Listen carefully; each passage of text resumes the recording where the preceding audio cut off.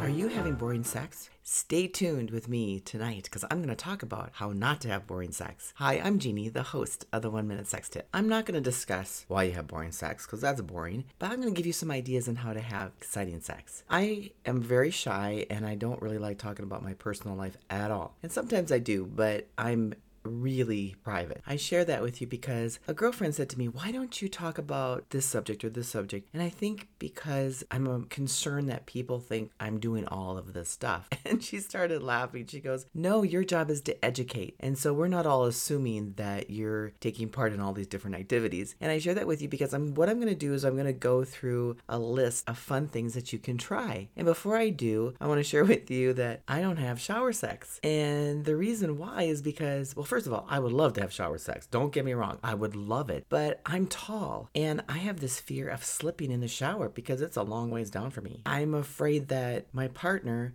wouldn't be able to hold me up. I told my girlfriend about that the other day. I go, man, I would love to have shower sex so bad. And she starts laughing. She goes, it's not as romantic and sexy and hot as the movies.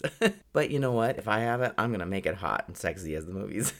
Well, anyway, I'm going to talk about some fun things that you can do. And I'm going to give you all these tips and I'm just going to list them all off for you. These are some ideas that you can try. You can try edging. We talked about that. That means that you delay your orgasm, which makes your orgasms a lot stronger. Well, let me stop for a second. When I list these ideas, write them down. And this weekend, when you're on a date, you can share with your partner if they'd be interested in doing any of these things. Next one is blindfolding during sex. Number 3, phone sex. Number 4, having sex outside. Number 5, sex in a swimming pool. Number 6, biting during sex. And number 7, talking really dirty and hot during sex. Now, these are just a couple things. And if your sex life is boring, give these a try and be adventurous. I have one last tip. There's something beautiful about having sex with a person that you love and you have a connection with. And what I would suggest is making eye contact and holding that eye contact and really feel the other person and just become one as you're having sex. I promise you, you do that, sex will not be boring. All right, you have a wonderful night.